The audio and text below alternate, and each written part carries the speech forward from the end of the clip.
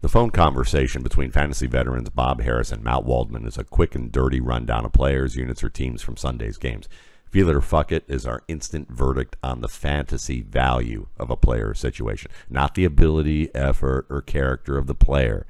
This is just how two old-timers in this industry talk when they got a lot to cover in a little time.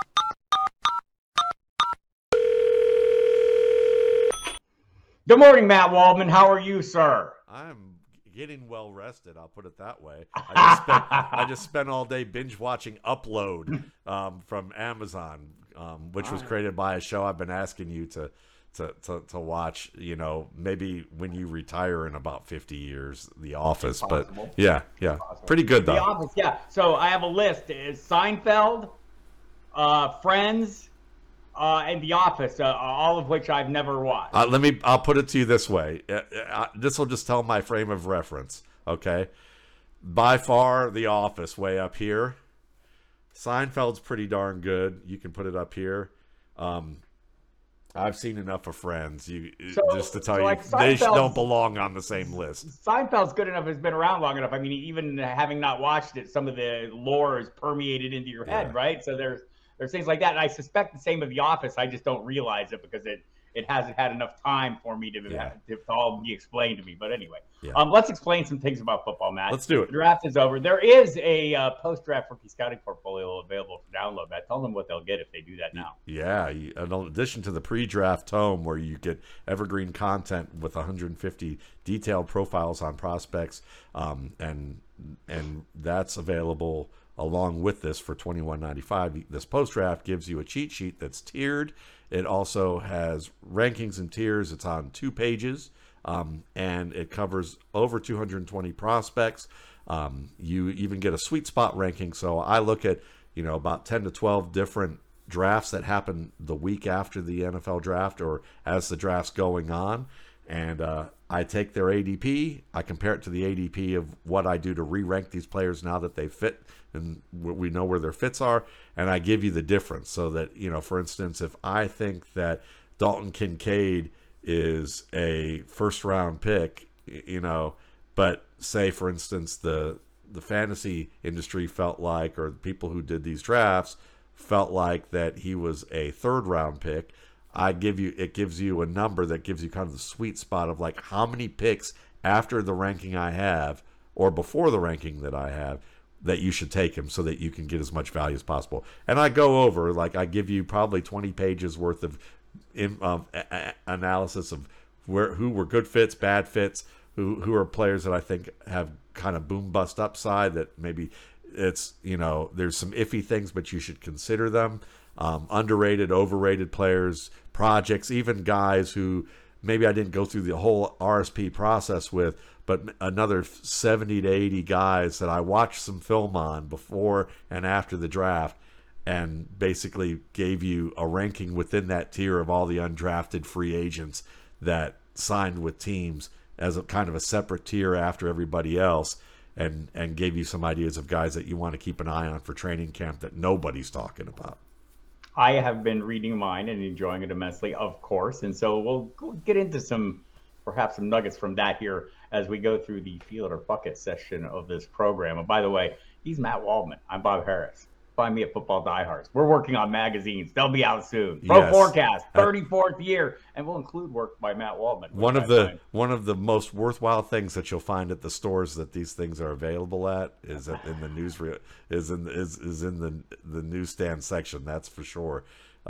Check it out, and if you don't know what a newsstand is, you should head on outside a little bit more. There are still things called stores, people. They're great. Yes. Kadarius Toney. Some people think he's great. The Chiefs, apparently among them, believe that he is capable of being a wide receiver one. Good health is, obviously part of that equation. But from the skill set perspective, I feel like, Matt, we've been looking at pretty much any receiver who plays, with Patrick Mahomes as having this, ability to be a wide receiver one any given week. Do you think Kadarius Toney could emerge as a consistent wide receiver one in this offense? Oh, I'm totally feeling. I think Kadarius Toney could be one of the best wide receivers in the league, period. The thing is hopefully you get him at the discount because there's going to be a severe amount of pessimism or skepticism regarding him being able to stay healthy, whether or not he's not a mature enough, whether he's a mature enough individual, not a knucklehead. If those things work out, you're going to get him at a discount this year. It's next year where the big issue is going to come into play. Is he going to be a guy who's buying into his own hype and not mature enough to handle it? So for me, as long as the earlier you can get him, the better the deal is. Later in all, we're going to need to ask this question back in, when we get to August and start seeing things like Kadarius Toney is a top 15 overall player. If that happens, then you might want to put the brakes on. In current best balls, and I'm looking at ADP from the last 2 weeks, or post-draft. I'll just narrow it down to post-draft. Kadarius Toney is wide receiver 39. I see some potential for upside there, and that's what we're after when we're drafting. Yeah. Tony Pollard is going off. I'm thinking about the right place. He finished inside the top 10 last year, Matt. Can he do that again? He can, but it depends on how much workload they give him and how well he's adjusted, because there was talk over the past couple of years that Pollard was the type of back that if you gave him too much workload in a game, that he was the type of player that ran out of gas. That because of the way that he played, that he ran out of gas, and you kind of have to sit him, and he was toast after a certain period of time. But then again, you hear that from some of the coaches, and then you see actions that seem to go to the contrary with that. So there's room for growth here.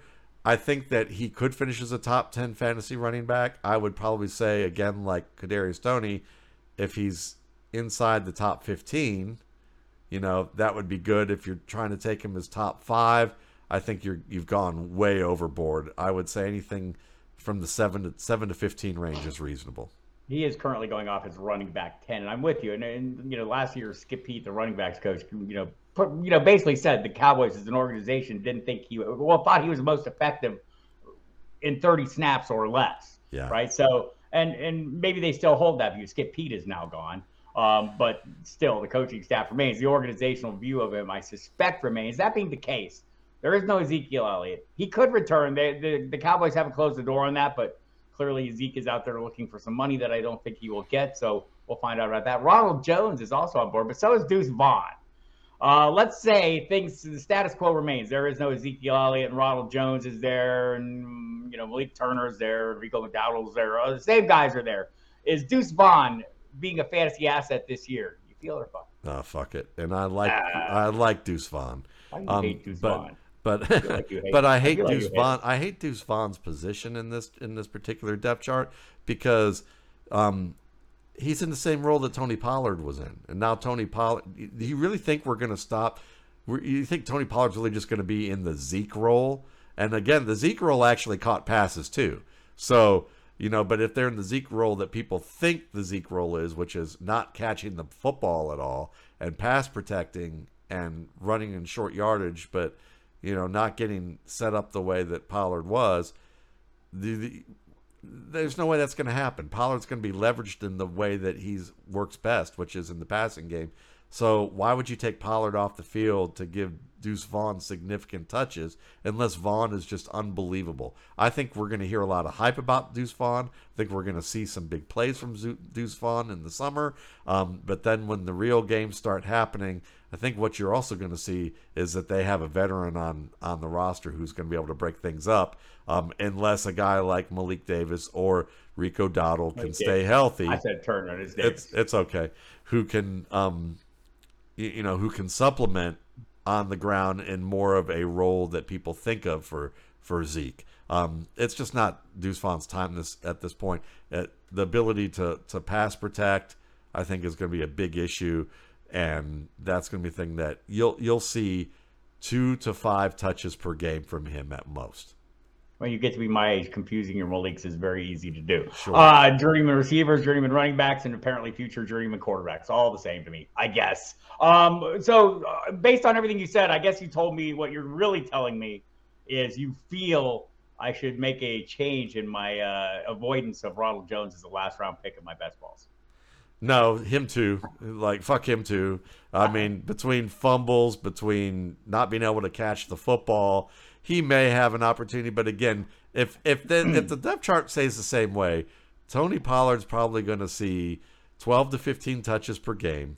you're going to see 2 to 5 from Deuce Vaughn, 2 to 5 from Ronald Jones, probably 4 to 6 or 5 to 7 from Malik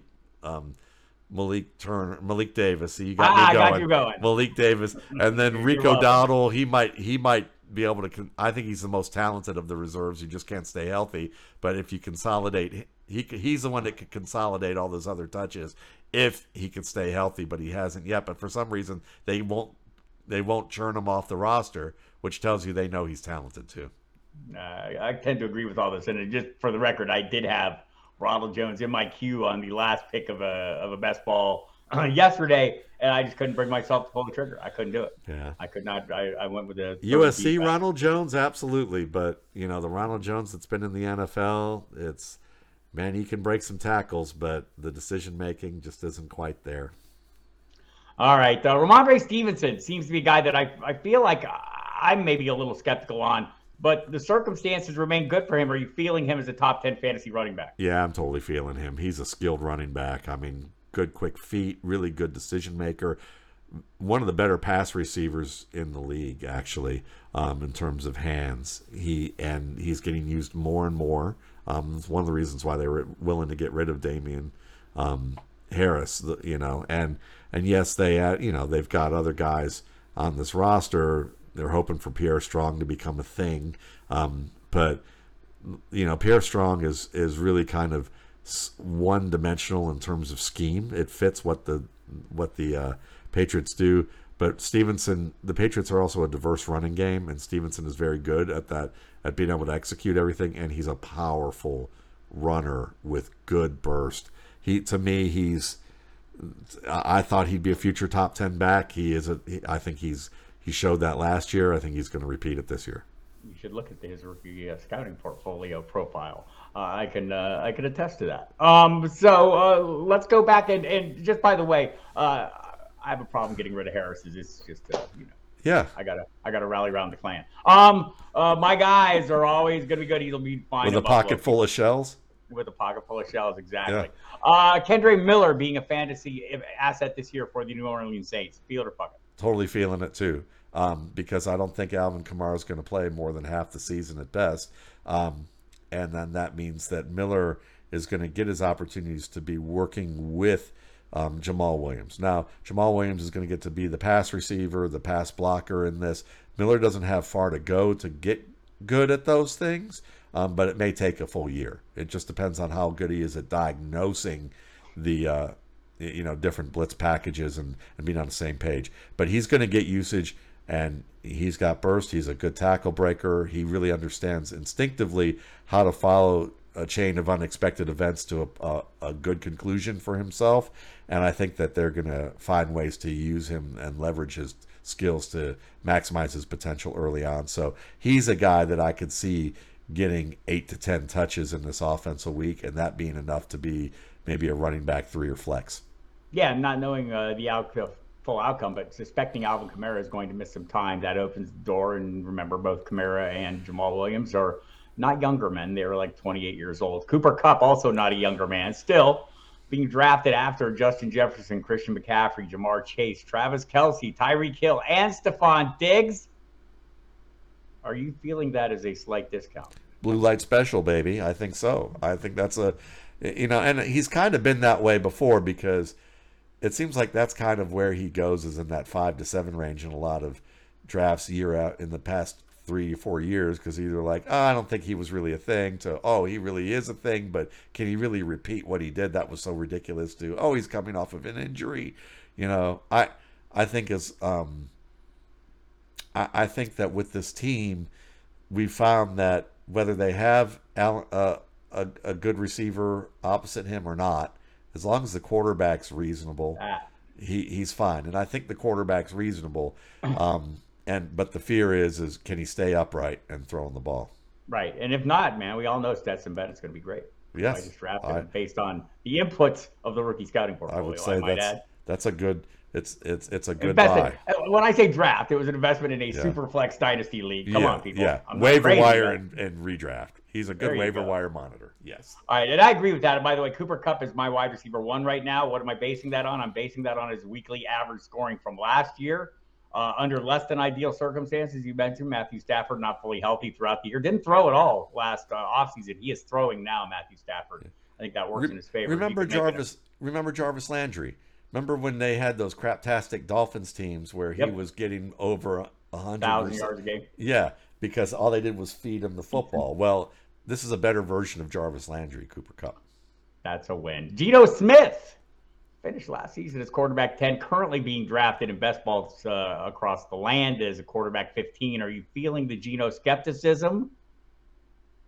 I understand it, but fuck it. No, I don't. I don't believe that. I think people are waiting.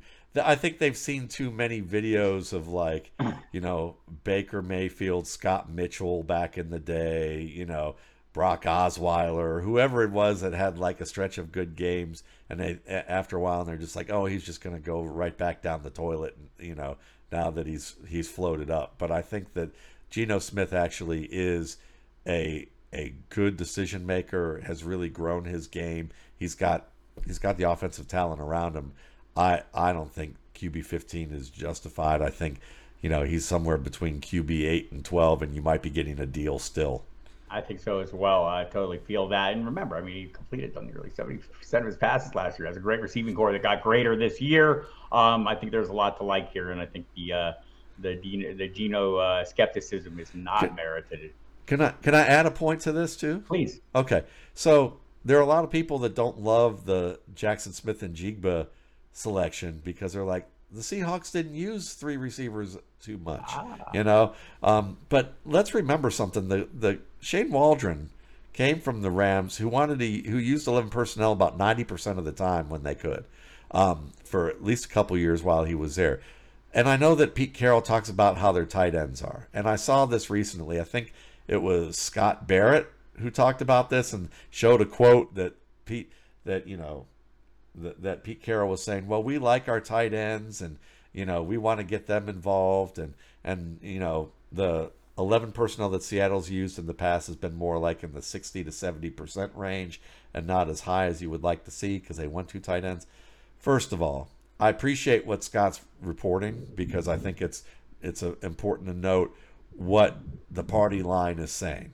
But if we're going to put our analysis hat on, and the danger of maybe overthinking this, you've got an offensive coordinator who was brought in to do the Rams offense, and he only got, say, 50 to 60% of where maybe he would wanted to use that personnel, because that offense revolves around a slot receiver. Name the slot receiver in Seattle the past 2 years. He was a second-round pick by the name of Dwayne Eskridge, and Dwayne Eskridge had a major concussion as a rookie and missed most of the year. They had no one after him. Last year, he was banged up most of the time. No one after him. So if you don't have a slot receiver who is worth your salt, then the one you picked is hurt, you're not going to get to use the offense you need to. You're going to have to adapt. And if you're the head coach of said team, are you really going to say to the media, well, that second round pick we got is really just screwing everything up for us. We don't really want to go with 2 and 3 tight ends as much as we do. What's that message going to say as a head coach to the tight ends who you may need to rely on, that you don't really want to use them, or to the slot receiver that you're hoping will come around this year? I mean, to me, that's kind of like just management 101. If you're quoting, you know, I don't know Scott, and I know people who know Scott and have a lot of positive things to say about him, and I think that, you know, obviously he's a good analyst, you know, but I would say, yeah, I mean, you know, that's one of those things that maybe can be missed when you think about managing, that coaches are also managers, and they're not just going to tell you the absolute truth about everything. And I think that's worth just as a counterpoint. It's probably the opposite of that, but Ding. You know, there we have that. Point taken there, young man, and I totally agree with it as well. Justin Fields, we've been hearing talk. Matt Eberflus and Luke Gessie would like me to believe that Justin Fields is already making huge strides as a passer this offseason, working on his footwork, which seems like that's the place where the work should begin. Justin Fields making major improvements as a passer this season. You feeling that? I'm feeling that he's doing the work, and I think that you're going to see improvement to a certain extent. But I don't think, I would say fuck it that those major improvements are going to show up on the field this year. It's going to take a couple years of really working on those feet for it to truly show up and sink in. But still, the guy is one of the best runners in football out, when he breaks the pocket, and he has better weapons. So I think those improvements are going to come mainly because he's got an upgrade in talent and he's going to have a little bit more time. I tend to feel that as well. And DJ Moore, I still have some hope for him. Darnell Mooney, by the way, sounds like he might be ready for training camp, but it's not a sure thing. So but that's something to watch. So I'm going to throw these out here, and with the caveat, Bob Harris thinks the obvious answer is to all these, feel it. But I'm going to take Matt Waldman's temperature on feeling these players as immediate starters in the NFL. Week 1, day 1 starters. Bryce Young, feel it or fuck it? Feel it, just barely, but feel it. CJ Stroud. Fuck it. Just don't think he has the core yet. Case Keenum or Davis Mills, if not. Oh, he'll be an immediate starter because he provided immediate starter production. That's what I was thinking. So, feeling he's going to be immediate starter, but fuck it that he's going to get immediate starter production. Well, there's only one who's going to give us immediate starter production, assuming he's the immediate starter, and it's Anthony Richardson. We all know this, or at least I know this, or at least I'm pretending I know this. That's what I do really good. I pretend I know things. Anthony Richardson. Yeah, feeling it. Totally feeling it. All right. I think we're all on the same page. Like, this is the simple equation. If you're going to take a chance on a rookie quarterback, take a chance on the one who might be the home run hit.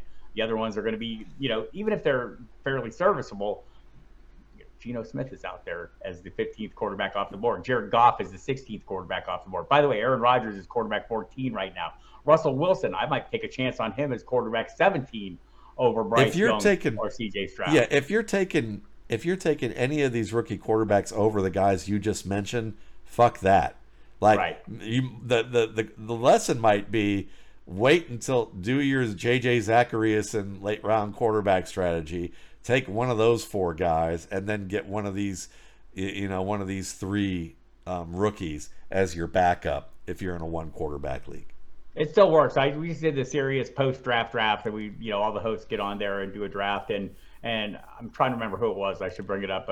But somebody did that just to make that point, got their 2 quarterbacks. And normally, in a shortened draft, you wouldn't take 2. He took 2 at the last 2 picks, I think 11 and 12, just to make that point. Had really great quarterbacks in rounds 11 and 12, Daniel Jones, and maybe Geno or someone in that same tier, and to make that point. So, yes, it is a thing. You're going to see Patrick Mahomes, Josh Allen, and Jalen Hurts all going off before the middle of the 3rd round, at least in early drafts. So I'm guessing in home leagues you'll see one or 2 of those in the 1st round. So watch out for that. Quentin Johnson, Matt, the Los Angeles Chargers rookie wide receiver drafted in the 1st round. Is he going to be a fantasy asset this year?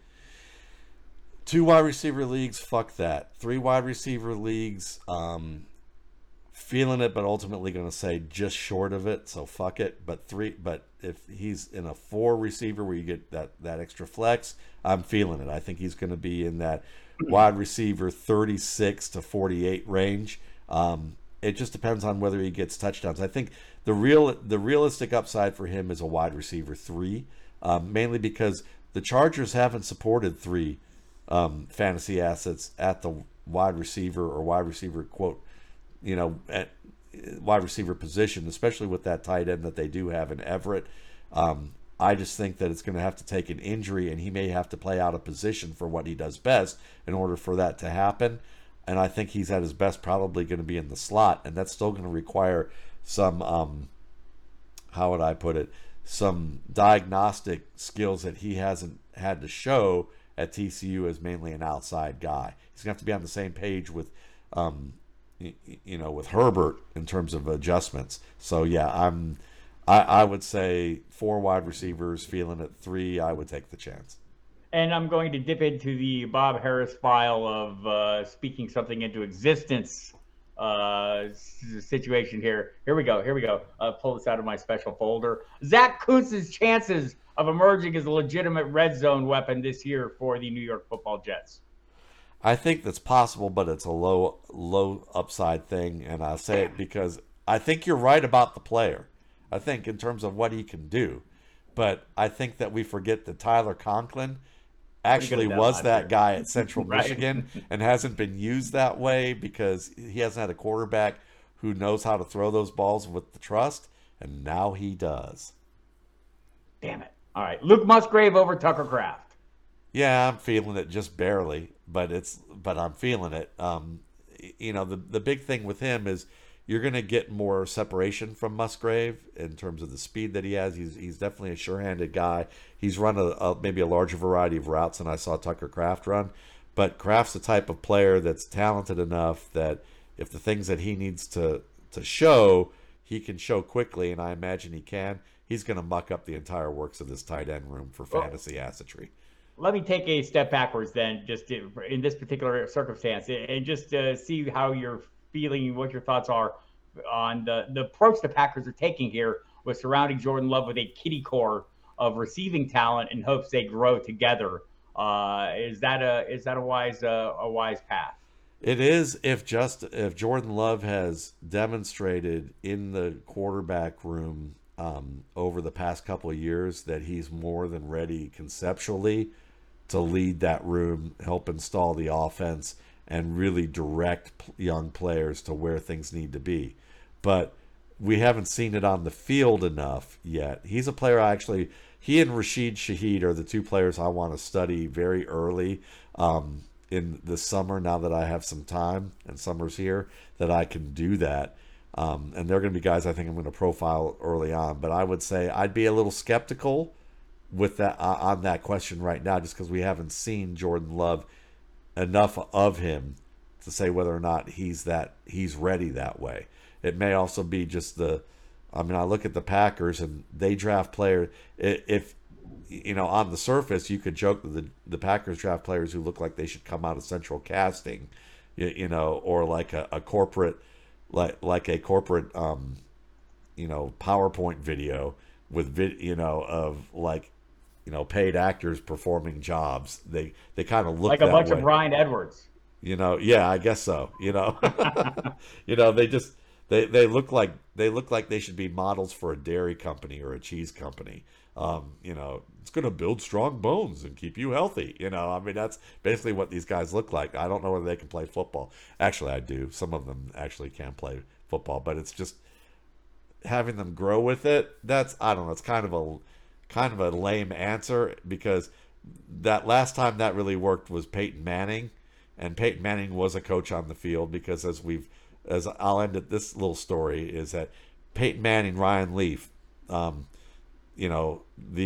former GM Bill Polian, who is so beloved for his ability to identify Lamar Jackson as a wide receiver or a running back, actually was a pretty good GM back in the day, and told a story about how when they had a meeting pre-draft with both those quarterbacks, Manning and Leaf, that Manning came in with a briefcase, asked him, "Can I ask you some questions? Because I have some questions before we get started." He said, "Sure," and proceeded to spend the entire allotment of time interviewing the GM. And one of the questions that he asked later, he goes, "Listen, I know that there's a certain allotment of time that I'm not allowed to be in the room or be in the facility until after the draft." He goes, "But I just need you to know, I don't really care about that rule. I'm going to be here, so I just need to know how are we going to arrange for me to get into the building, because I'm going to be here to work day after the draft. Like, how's that going to arrange? I don't care if you know or not, but somebody, I need you to know that I'm going to be here." And then when they asked Ryan Leaf, they said, "When do you plan on coming in?" He goes, "Well, I planned a vacation to Vegas with my buds like a year in advance, and I thought I really want to be here about 8 days later than when we're supposed to be here. Is that going to be okay?" That's kind of the difference of mentality. I just don't know if Jordan Love has that Peyton Manning mentality, because only Peyton Manning and Tom Brady really, and Drew Brees, are guys that I know had that kind of mentality that early on. There you have it. Matt Waldman says so, and I believe it. Also, he mentioned a hallowed name in this draft area, Rashid Shaheed, currently on about 27% of my many best ball rosters. So hoping that comes to fruition. Listen, all right, young Bob man. Harris, you're a smart man. Be careful. Be careful, kids. It's a dangerous game you're playing here. All right, that's it. Feel it or fuck it over for this week. We'll be back next week. Go to the rookie scouting portfolio, mattwaldman.com. Get your rookie scouting portfolio, post-draft edition right now. It's fantastic. You heard it from me. Goodbye. Love you, Matt. Love you. Bye.